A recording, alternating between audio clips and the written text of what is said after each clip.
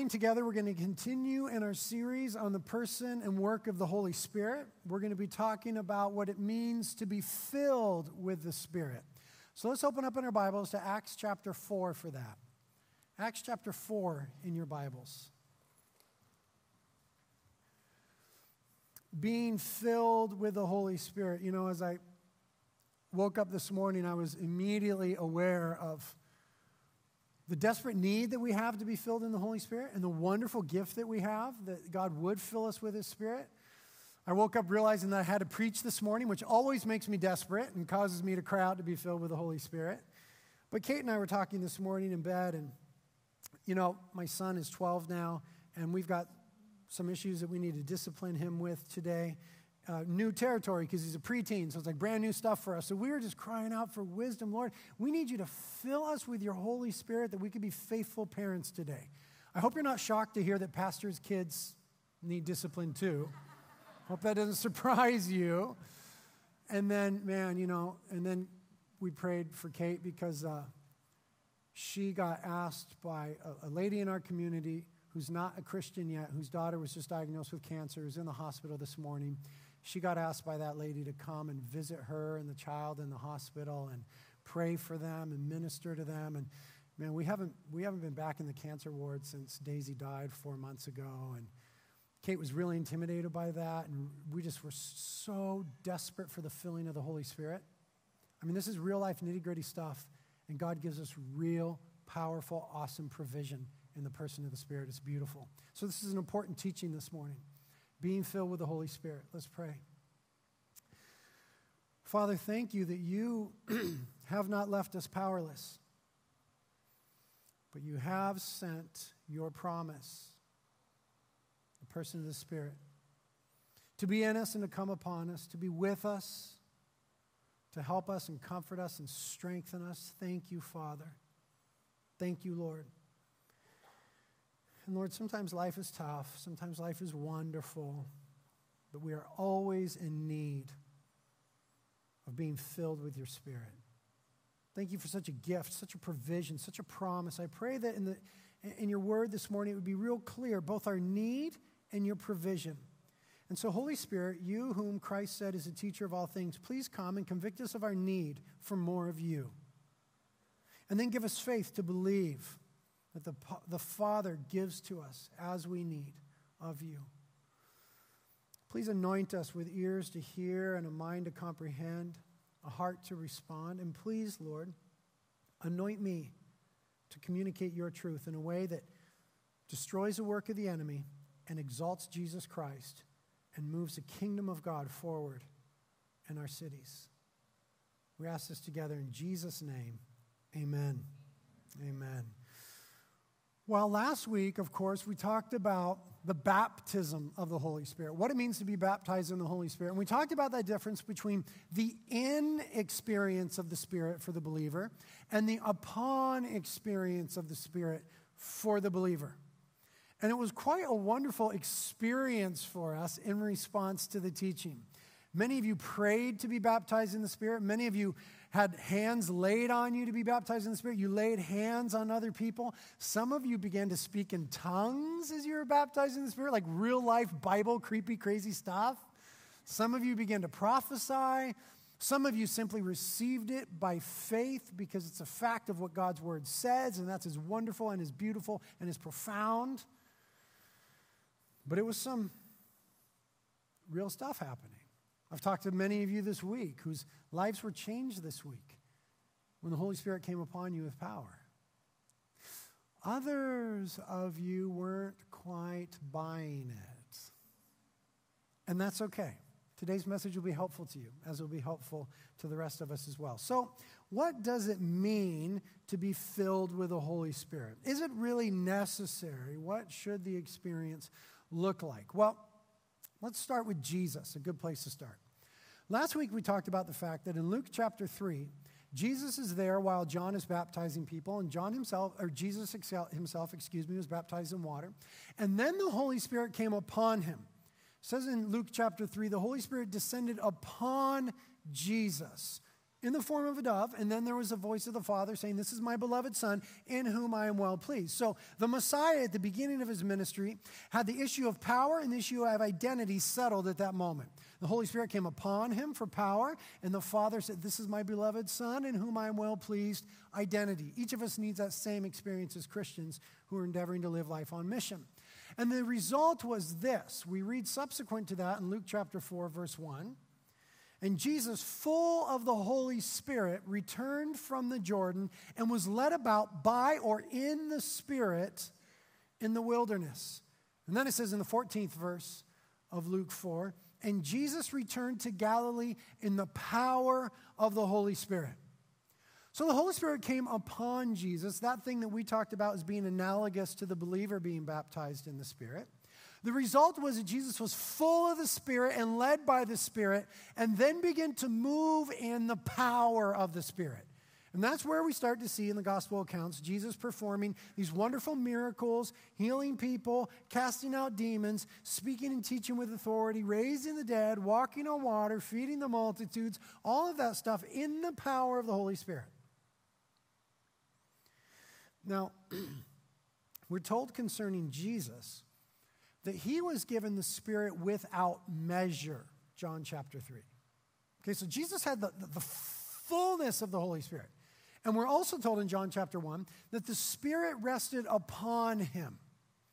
So in the life of Jesus, because he was given the fullness of the Spirit, and because he was without sin, we understand that, and the Spirit remained upon him, there wasn't a need in the life of Jesus for subsequent repeated fillings with the Holy Spirit, but we do have that need.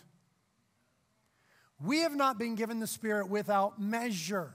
Why? Perhaps we could not handle it.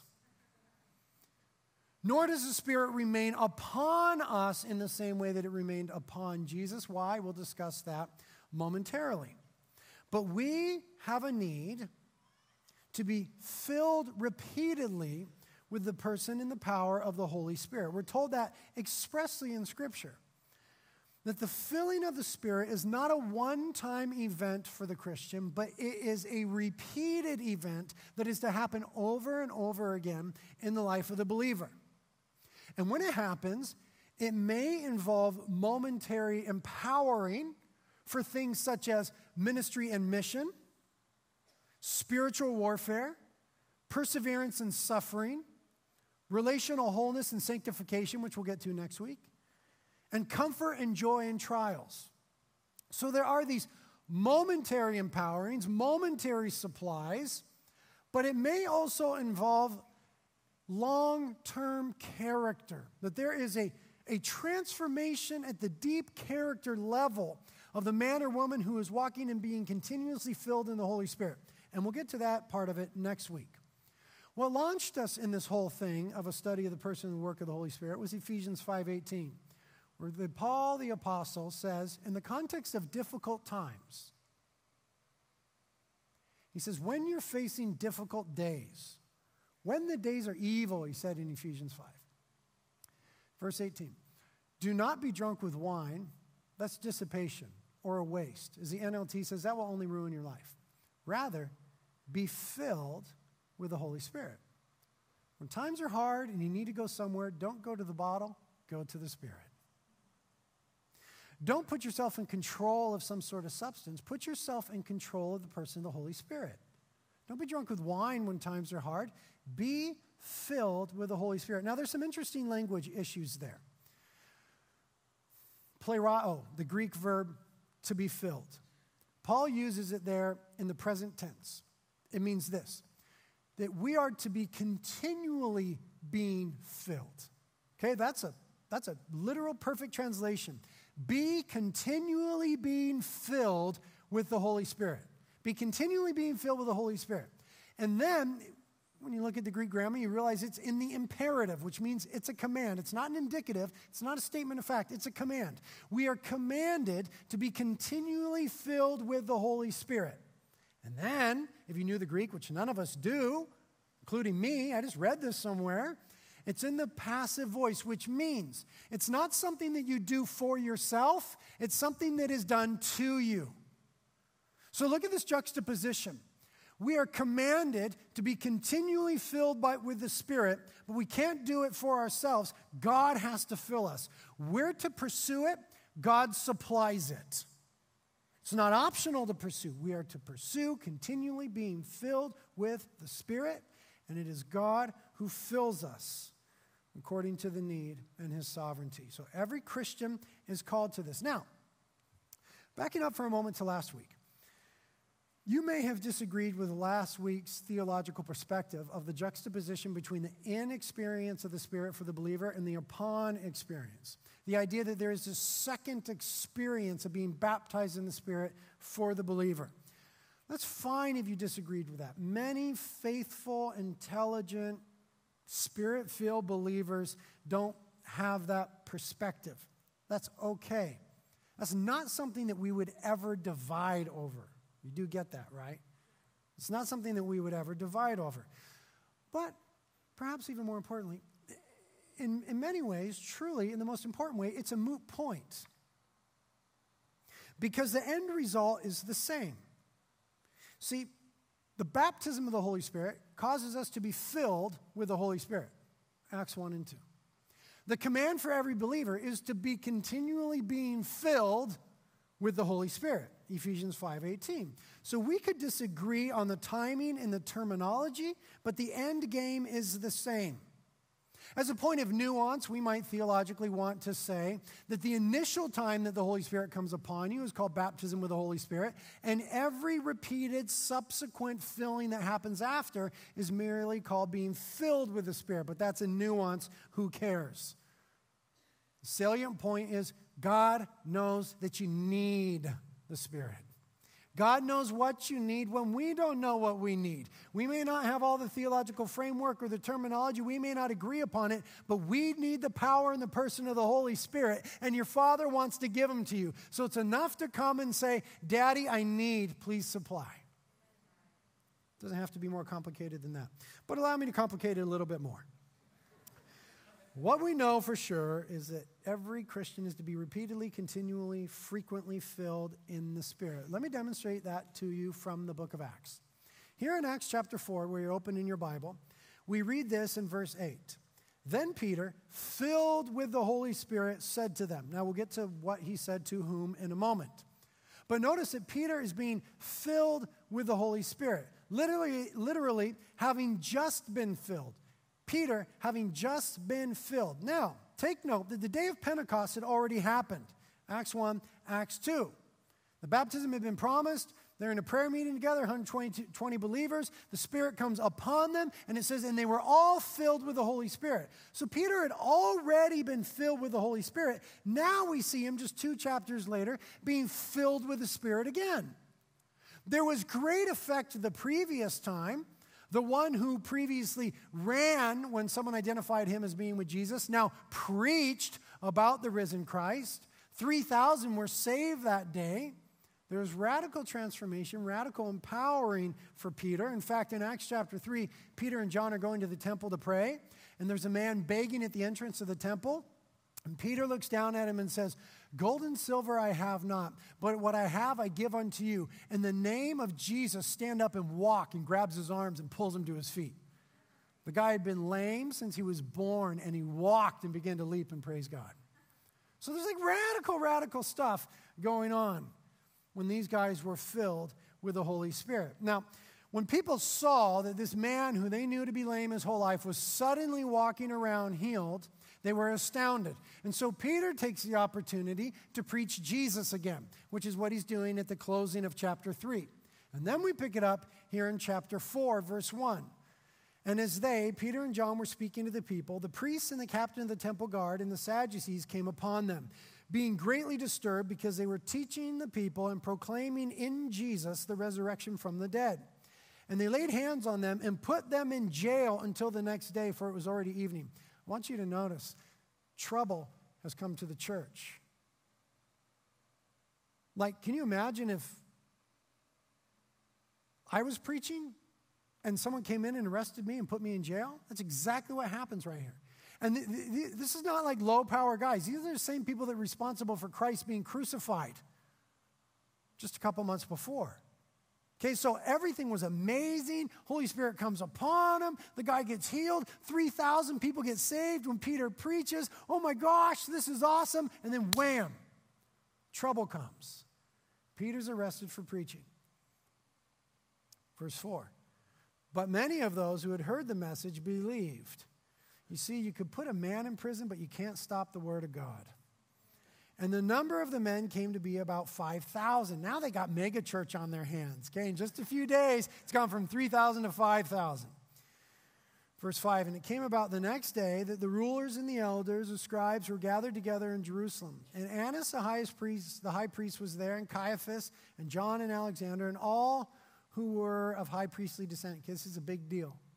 This is a big deal in Israel. Peter's in serious trouble. And when they had placed him in the center, they began to inquire, by what power or in what name have you done this? Referring to the healing of the lame man. Then Peter, having just been filled with the Holy Spirit, said to them, rulers and elders of the people, if we're on trial today for a benefit done to a sick man as to how this man has been made well, let it be known to all of you and to all the people of Israel that by the name of Jesus Christ the Nazarene, whom you crucified. This is not a timid Peter. This is post-Pentecost Peter. Whom God raised from the dead. By this name, this man stands here before you in good health. He is a stone which was rejected by you, the builders, but which became the very cornerstone. And there is salvation in no one else. For there is no other name under heaven that has been given among men by which we must be saved. Now, as they observed the confidence of Peter and John and understood that they were uneducated and untrained men,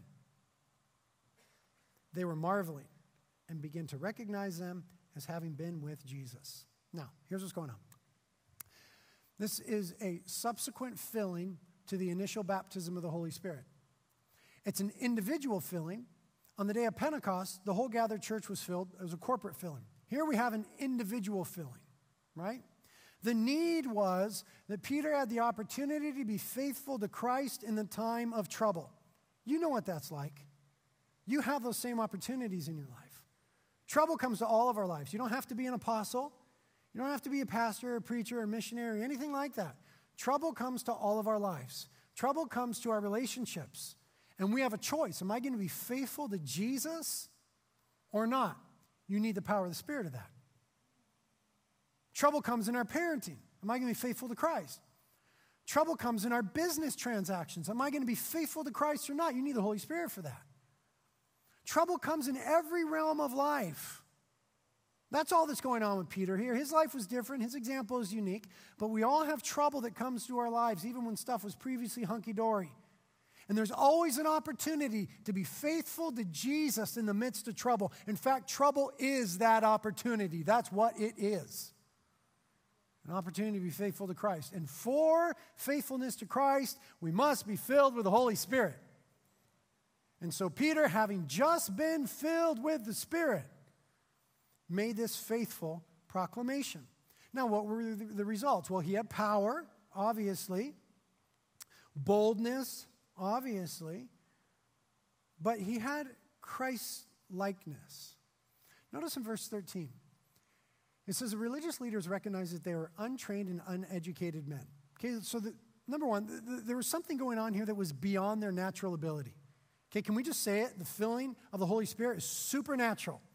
It is supernatural empowering to meet overwhelming needs. Do you have overwhelming needs in your life? God has supernatural power for you. Okay, uneducated, untrained men, but something supernatural is happening here. And then, most importantly, it says, and they begin to recognize them as having been with Jesus. The only way that Peter, when Jesus was crucified, was recognized as having been with him was by his Galilean accent. Now it is by the aroma of Christ coming from his life. There is some intangible semblance to the person of Jesus now in Peter and in John. And that is what happens when we're continually filled with the Holy Spirit. To be filled with the Spirit is to be filled with the person, the aroma, the beauty of Christ, and it begins to ooze forth from our lives. Have you ever met a man or a woman who was filled with the Spirit continuously and you said, I don't know what it is, but Jesus is so awesome in them. That's what it is. Have you ever had the experience where you come to church or a gathering of the believers and there's this thing where you're like, I just love this because there's just this, I don't know what it is. Listen, it is the Holy Spirit manifesting the sweetness and wonder and glory of the person of Christ by filling his people as they gather. And so as we gather them, there is that aroma of Christ in our midst, which is holiness, beauty, power, humility, grace, authority, all those wonderful things about Jesus. The Holy Spirit manifests those in the church and in our lives through continual filling. That's what was going on with Peter. Now, the story develops further if you look in toward the end of Acts chapter 4. The church is further threatened by the religious leaders, okay? And so now a degree of fear comes upon the church. Because remember, these religious leaders are the same ones that were able to get the Messiah nailed to a cross. So these are not futile men. This is heavy-duty stuff. I mean, these guys are in real trouble. So now they hold a prayer meeting. Okay? Good thing to do when you're in trouble. And we pick it up in verse 29, in the middle of the prayer meeting, Acts 4:29. The church is praying and says, "And now, Lord, take note of their threats, and grant that thy bondservants may speak thy word with all confidence, while you extend your hand to heal, and signs and wonders take place through the name of your holy servant Jesus." And when they had prayed, the place where they had gathered together was shaken, and they were all filled with the Holy Spirit, and began to speak the word of God with boldness. Pause right there for a moment. I want you to notice. This now is a corporate filling. The church is praying together, and they're in desperate need. They're afraid and they're threatened. And in response to their prayers, God fills all of them with the Holy Spirit again. A subsequent, repeated, corporate, whole church filling of the Holy Spirit. The need was perseverance in the face of persecution. Okay, we all get that. We understand that. That happens in your life. It doesn't look necessarily like it does in the book of Acts, but that happens in your life. When you're persecuted for doing the right thing. Or you're persecuted for believing the right thing. You see, we don't experience a lot of that in America, but let me tell you something. In the coming decade, we are going to experience a lot of that in America. It was common in the church in the first century. It's common with our brothers and sisters in places like China, Indonesia, the Middle East, North Africa. They experience that sort of persecution for what they believe, what they say, what they do, all the time. It is coming to the church in America. Because some of the things that we believe are now being said to be on the wrong side of history. Some of the things that we believe and some of the things that we will say are now against the law of the land.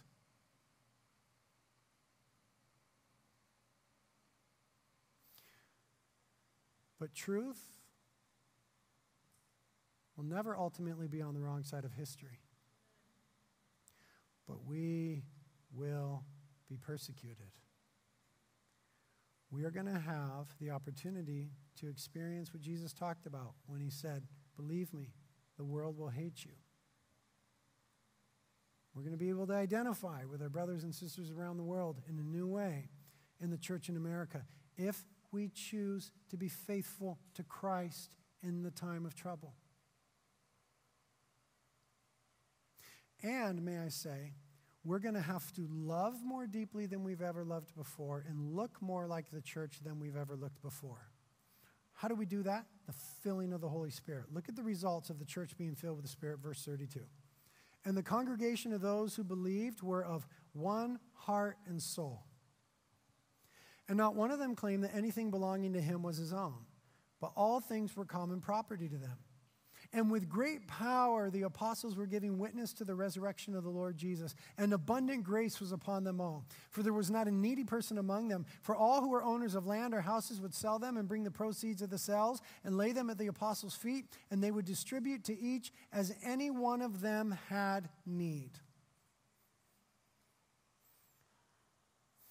the effects, the results of the church being filled with the Spirit in this instance were unity, power, grace, and generosity. You know, that's one of the accusations that is often leveled against the church, and particularly the church in America, is there's no unity in the church. Right? They look and they see all the infighting and the backbiting. But when the Holy Spirit fell upon the church, it says they were of one heart and one soul. There was deep, deep unity. Listen to me, brothers and sisters, whom I love. Unity does not mean homogeny. It doesn't mean that we have to believe the same way in every detail or act the same way all the time. What unifies us is that we are all men and women who were guilty of sin and have been saved from hell by the person of Jesus Christ according to grace. And that is enough.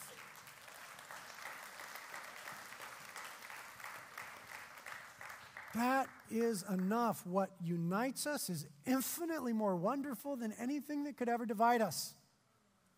But you see, we're frail, selfish, mean people, and so we need the Holy Spirit to fall upon us that we might be made, as Christ prayed, of one heart and one soul. Not only was the church unified when the Spirit came upon them and filled them, but there was power. It says the apostles had power. There's power in the church. It wasn't vacant gathering. It wasn't vain rambling. There was real power and anointing to what was happening. Beyond that, there was abundant grace. I don't know exactly what that means in this context, but I'm pretty sure we need it. And then finally, there was astounding generosity. Okay, this is when the church starts being the church. This is when people are going to listen to what we have to say. The church there was filled with the Holy Spirit, and they said, you know what? There's not going to be a single person among us that has a need and continues in that need. We're going to meet everyone's needs. We're going to take care of each other. And we're going to take care of other people. That was the testimony of the church. Astounding generosity. They weren't just taking care of each other. Acts chapter 6, they were feeding everybody that was in need. They were overwhelmed with the needs of people to be fed. When the church starts looking like this, unity, power, grace, and astounding generosity, when our demonstration is louder than our proclamation, though both are needed, then we have something to offer to the world.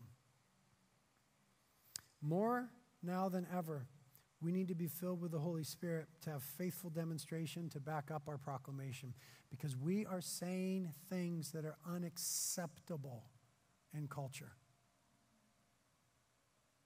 We had better live like we mean it. We desperately need to be filled with the Holy Spirit.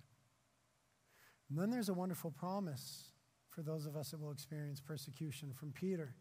1 Peter 4, dear friends, don't be surprised, he's talking about persecution, at the fiery trials you're going through, as if something strange were happening to you. Instead, be very glad. For these trials make you partners with Christ in his suffering, so that you will have the wonderful joy of seeing his glory when it is revealed to all the world. Now look at this promise. So be happy. When you are insulted for being a Christian, that happens to you, then the glorious Spirit of God rests upon you. There is some unique promise for difficult times of the Spirit remaining upon us. We need that now more than ever. Look at another example of a subsequent repeated filling in Acts chapter 7. Please turn in your Bible to Acts chapter 7. We turn up the heat here slightly because what we have now is the first martyrdom in the church, okay? Stephen, who's a wonderful man. We'll talk about him next week. Stephen, a deacon in the church. Stephen is being martyred for believing in and preaching Christ. That's hard for us to get our minds around. How many of you have been martyred? Duh, trick question. Nobody in this room. But there are over 100,000 Christians this year that will be martyred for their belief in Jesus Christ around the world. But this is far from home for most of us. So how might we think about this to kind of bring it down to our level? Let's just call this when good people experience bad things. Nobody's really good, so it's a bad way of saying it. But when really tough stuff happens to fine and decent people. Stephen was a really great guy. He's preaching, and he's brought on the condemnation and the trouble of the religious leaders. So we pick it up in verse 54 of Acts 7. Now when they heard this, the religious leaders, they were cut to the quick and began gnashing their teeth at him. But being full of the Holy Spirit, Stephen gazed intently into heaven and saw the glory of God and Jesus standing at the right hand of God. And he said, behold, I see the heavens opened up and the Son of Man standing at the right hand of God. But they cried out with a loud voice and covered their ears, and they rushed upon him with one impulse. And when they had driven him out of the city, they began stoning him. And the witnesses laid aside their robes at the feet of a young man named Saul, later to become the Apostle Paul. He's got blood on his hands. And they went on stoning Stephen as he called upon the Lord and said, Lord Jesus, receive my spirit. And falling upon his knees, because he's being pelted with stones this size, he cried out with a loud voice, Lord, do not hold this sin against them. And having said this, he died. Here we have an example of an individual filling. The need is unjust suffering. This happens to us, not on this level, but we understand this. We suffer, and there are people that near to us that suffer senselessly. Disease, tragedies, accidents, injustice. The results are comfort, strength, and grace. Okay, strength. You can see his strength as he's being martyred. He's praying for his persecutors. Comfort. I can think of no greater comfort in the worst moments of life than what Stephen experienced. He said, I see the glory of God and Jesus standing at the right hand of God. When he was filled with the Holy Spirit in his tremendous time of pain and suffering and need, he had a vision that would bring tremendous comfort.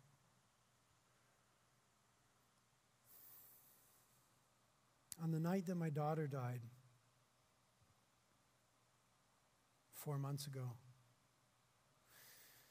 she died in her sleep shortly after 2 a.m. And not long before she took her last breath, which my wife Kate and I heard, our heads were right next to hers. As she slept, we heard her say the words, "That's awesome." I believe that what happened for Stephen in his most dire moment happened for Daisy. That as both of them stared eternity in the face, the Father, in his wonderful grace, pushed back the curtains and showed them his glory and their Savior. I can think of no greater comfort. In fact, Stephen was so comforted that it allowed him to operate in a tremendous amount of graciousness, having been filled with the Spirit. What do I mean? I mean that he said, God, don't hold this sin against them.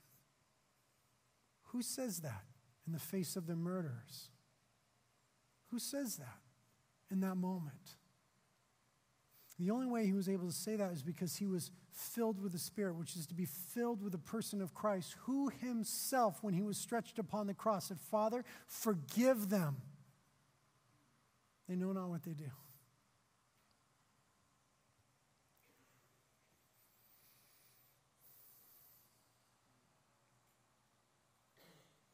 And so we have this promise in Romans for difficult times, this prayer rather.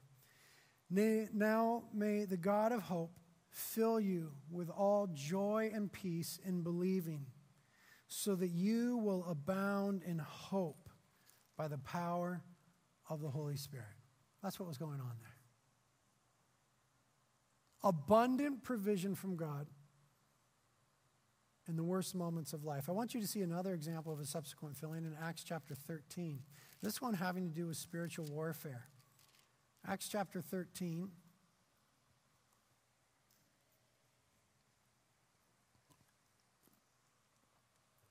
we will pick it up in verse 1. Acts chapter 13, verse 1. Now there were at Antioch in the church that was there prophets and teachers, Barnabas and Simeon, who was called Niger, and Lucius of Cyrene, and Manaen, who had been brought up with Herod the Tetrarch, and Saul. And while they were ministering to the Lord and fasting, the Holy Spirit said, "Set apart for me Barnabas and Saul for the work to which I have called them."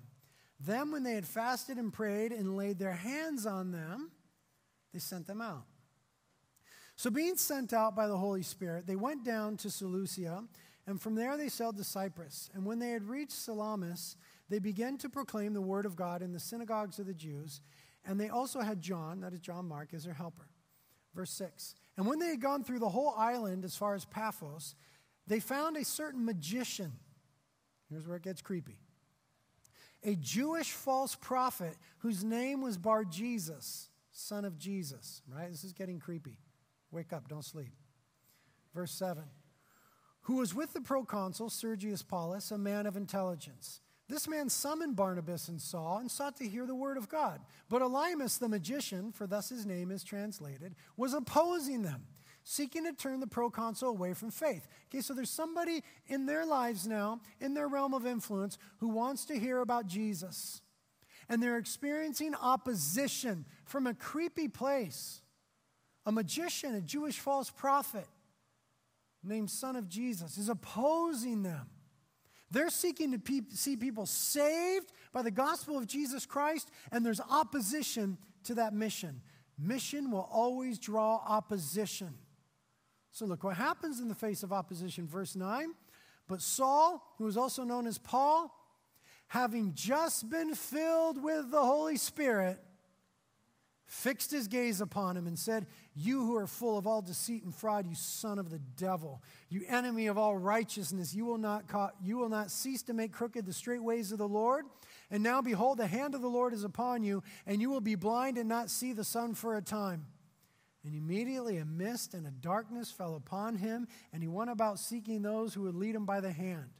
Then the proconsul believed when he saw what had happened, being amazed at the teaching of the Lord. Here we have a subsequent individual filling of the Holy Spirit. Paul had already been baptized in the Holy Spirit when Ananias had laid hands on him in Acts chapter 9. Now he's sent out on mission by the calling of the Holy Spirit as the church laid hands on him, and there's opposition to the mission. There's a great moment of need. You know what opposition to the mission looks like. You know what it looks like in your life when you're trying to represent Jesus Christ through proclamation or demonstration. When you're trying to explain and expose to the world around you what it looks like to know and enjoy Jesus. When you're trying to help others do that, you know what opposition looks like. There's help in that time of need. Paul, having just been filled with the Holy Spirit, individual filling, the need was opposition and spiritual warfare. The results were the enemy was exposed, the enemy was confronted, and the plans of the enemy were thwarted. And the purposes of Christ carried the day, and a man believed in Jesus. You see, the Spirit helps us as we endeavor to live life on mission for the glory of God when we face opposition. He helps us by filling us with the Holy Spirit. He helps us by gifting. What Paul was operating here in is something called the gift of the discerning of spirits. We'll talk about it in a few weeks. We're able to discern. You just know supernaturally if something is from the flesh, the enemy, or the Lord, and how to deal with it if it's the enemy or the flesh. We know that Jesus also dealt with spiritual warfare in the power of the Spirit. It says in Luke chapter 4 that when the devil tempted him, Jesus was full of the Holy Spirit. Jesus said in Matthew 12, "I cast out demons by the Spirit of God." And we know that every single believer has been given the sword of the Spirit for the day of opposition and warfare against the enemy of our souls. Now, listen to me. Warfare happens in all of our lives. Some of us need to learn to recognize it. Don't sleep. Mike, wake up. Some of us need to learn to recognize it. Some of us need to realize that you will experience opposition to the same degree that you engage in mission. Some of you are kind of oblivious to the spiritual warfare in your life because you are not in any way living for the glory and the purposes of Jesus Christ. You're just living for yourself. You are your own opposition. To the degree that we are willing to live for the glory of Jesus and live life on mission for Him, we will experience opposition and warfare. Now listen to me. That does not mean that you need to be a Peter or a Paul or a pastor or a preacher or a missionary or work at a church. This is true for moms who are on mission with their children. This is true for business people who are on mission in commerce. This is true for students who are on mission in their schools. This is true for professional surfers who are on mission on the world tour. This is true for every man, woman, and child filled with the Spirit of God, endeavoring to live life for the glory of God. We will encounter opposition to the truth of God. And in that, we simply have provision of the power and the person of the Holy Spirit coming upon us to expose and thwart the plans of the enemy. That's what's happening here. Now, in all of these examples of repeated subsequent fillings with the Holy Spirit, the immediate needs varied. The context was different, but the end result was always the same. Faithful witness for Jesus. That was always the end result of the filling of the Holy Spirit.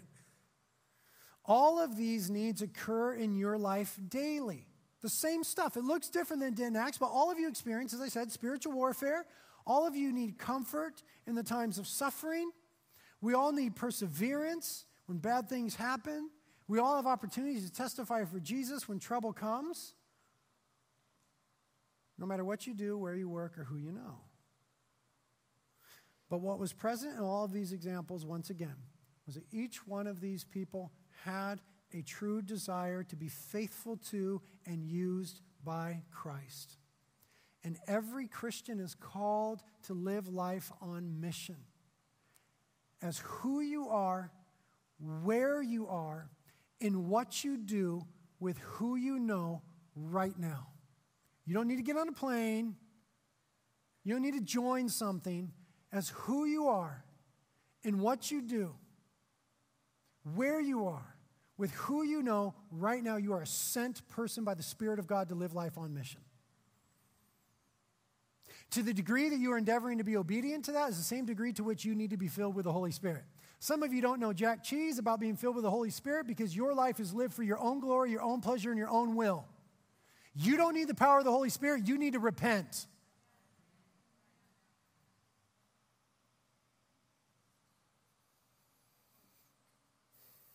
My favorite theologian, Wayne Grudem, described being filled with the Spirit this way. To be filled with the Holy Spirit is to be filled with the immediate presence of God Himself.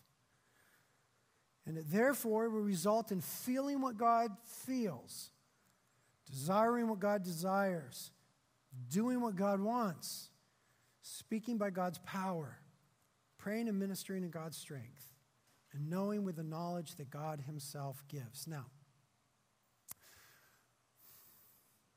it's not as though there's just one overarching decision, I want to live for the glory of God, and everything goes that way. We get confronted with our self-orientedness day in and day out. And it's at these moments where we need to seek the filling of the Holy Spirit. For example, in my life, it's often when I'm going home from work and it's been a hard day and I'm spent and I'm tired, that I know that I'm going to walk through the door and I need to love and care for my wife. And I got a 12-year-old son looking me in the face that wants to spend time with me, who wants to be heard and listened to, wants to be played with. And I'm spent, and I don't want to do any of those things. Here's my prayer. God, forgive me of my selfishness and fill me with your Holy Spirit to love my wife and son this afternoon. The most frequent prayer prayed in my life is, God, please forgive me for that sin. Usually has to do with selfishness. And then the second most frequently prayed prayer is, now fill me with your Holy Spirit to live in otherness for your glory and for the betterment of other people. You see, we need to pray this prayer, fill me with your Holy Spirit, when we wake up in the morning, when it's time to get the kids ready for school, when it's time to school the kids, when it's time to listen to our spouses, when we're going on a date with our boyfriends or girlfriends, when we're in the classroom, when we're going to work, when we're doing business transactions, when we're coming home from work, in the evening, when we're spent, when we want to go tune out on the TV, or when we want to run to alcohol. Paul says, rather be filled with the Holy Spirit. Every one of us knows what it's like to be just caught in self and just need to just flesh out. I get that. I do that. But Scripture is saying there's a better way. There's power on tap to live a different life. And that is the filling of the Holy Spirit. Now, here's where I finish. Why do we need to be refilled with the Holy Spirit? Is it that we leak? Are we leaky? Are we crackpots in some way? Why do we need to be filled over and over? Well, it's hard to say. Some would want to phrase it like this. Well, it's not really how much of the Spirit you have. It's how much of you the Spirit has. Okay, that's true. That's absolutely true. And I believe that one of the preconditions for being filled with the Holy Spirit is being willing to surrender our will. Okay, the Spirit is always looking for more of us. But that's not what we're talking about in being filled with the Holy Spirit. We're talking about God filling us. Yes, God does want more of us, but we're not talking about God getting more of us necessarily. We're talking about us getting more of the presence and the power of God. It's not either or, it's a both and. That's what Paul was talking about in Ephesians 5:18. Don't be controlled by alcohol, be controlled by the Spirit. Give him more of you, and you need more of him. But I'm not sure then why we need to be refilled. I don't think it's an issue of leakage. I think it's an issue of grieving. See, Scripture is clear that we can grieve the Holy Spirit in our lives. And when we grieve the Holy Spirit, he will withdraw some degree of blessing, anointing, power, presence. We don't lose the Holy Spirit in us. That's absolutely secure for the life of the believer always. But we lose some of that experience of the Spirit upon us, that fresh empowering and anointing, that Christ aroma. I mean, it just makes sense. We're going in waywardness. We're persisting in our sins. Are we really expecting a filling of Christ aroma? No, the first prayer is, I repent, Lord, and then fill me, Lord. We see what's evident from the New Testament is that the Holy Spirit can be grieved, Ephesians 4, quenched, 1 Thessalonians 5, resisted, Acts 7, insulted, Hebrews 10, and lied to, Acts 5, by Christians.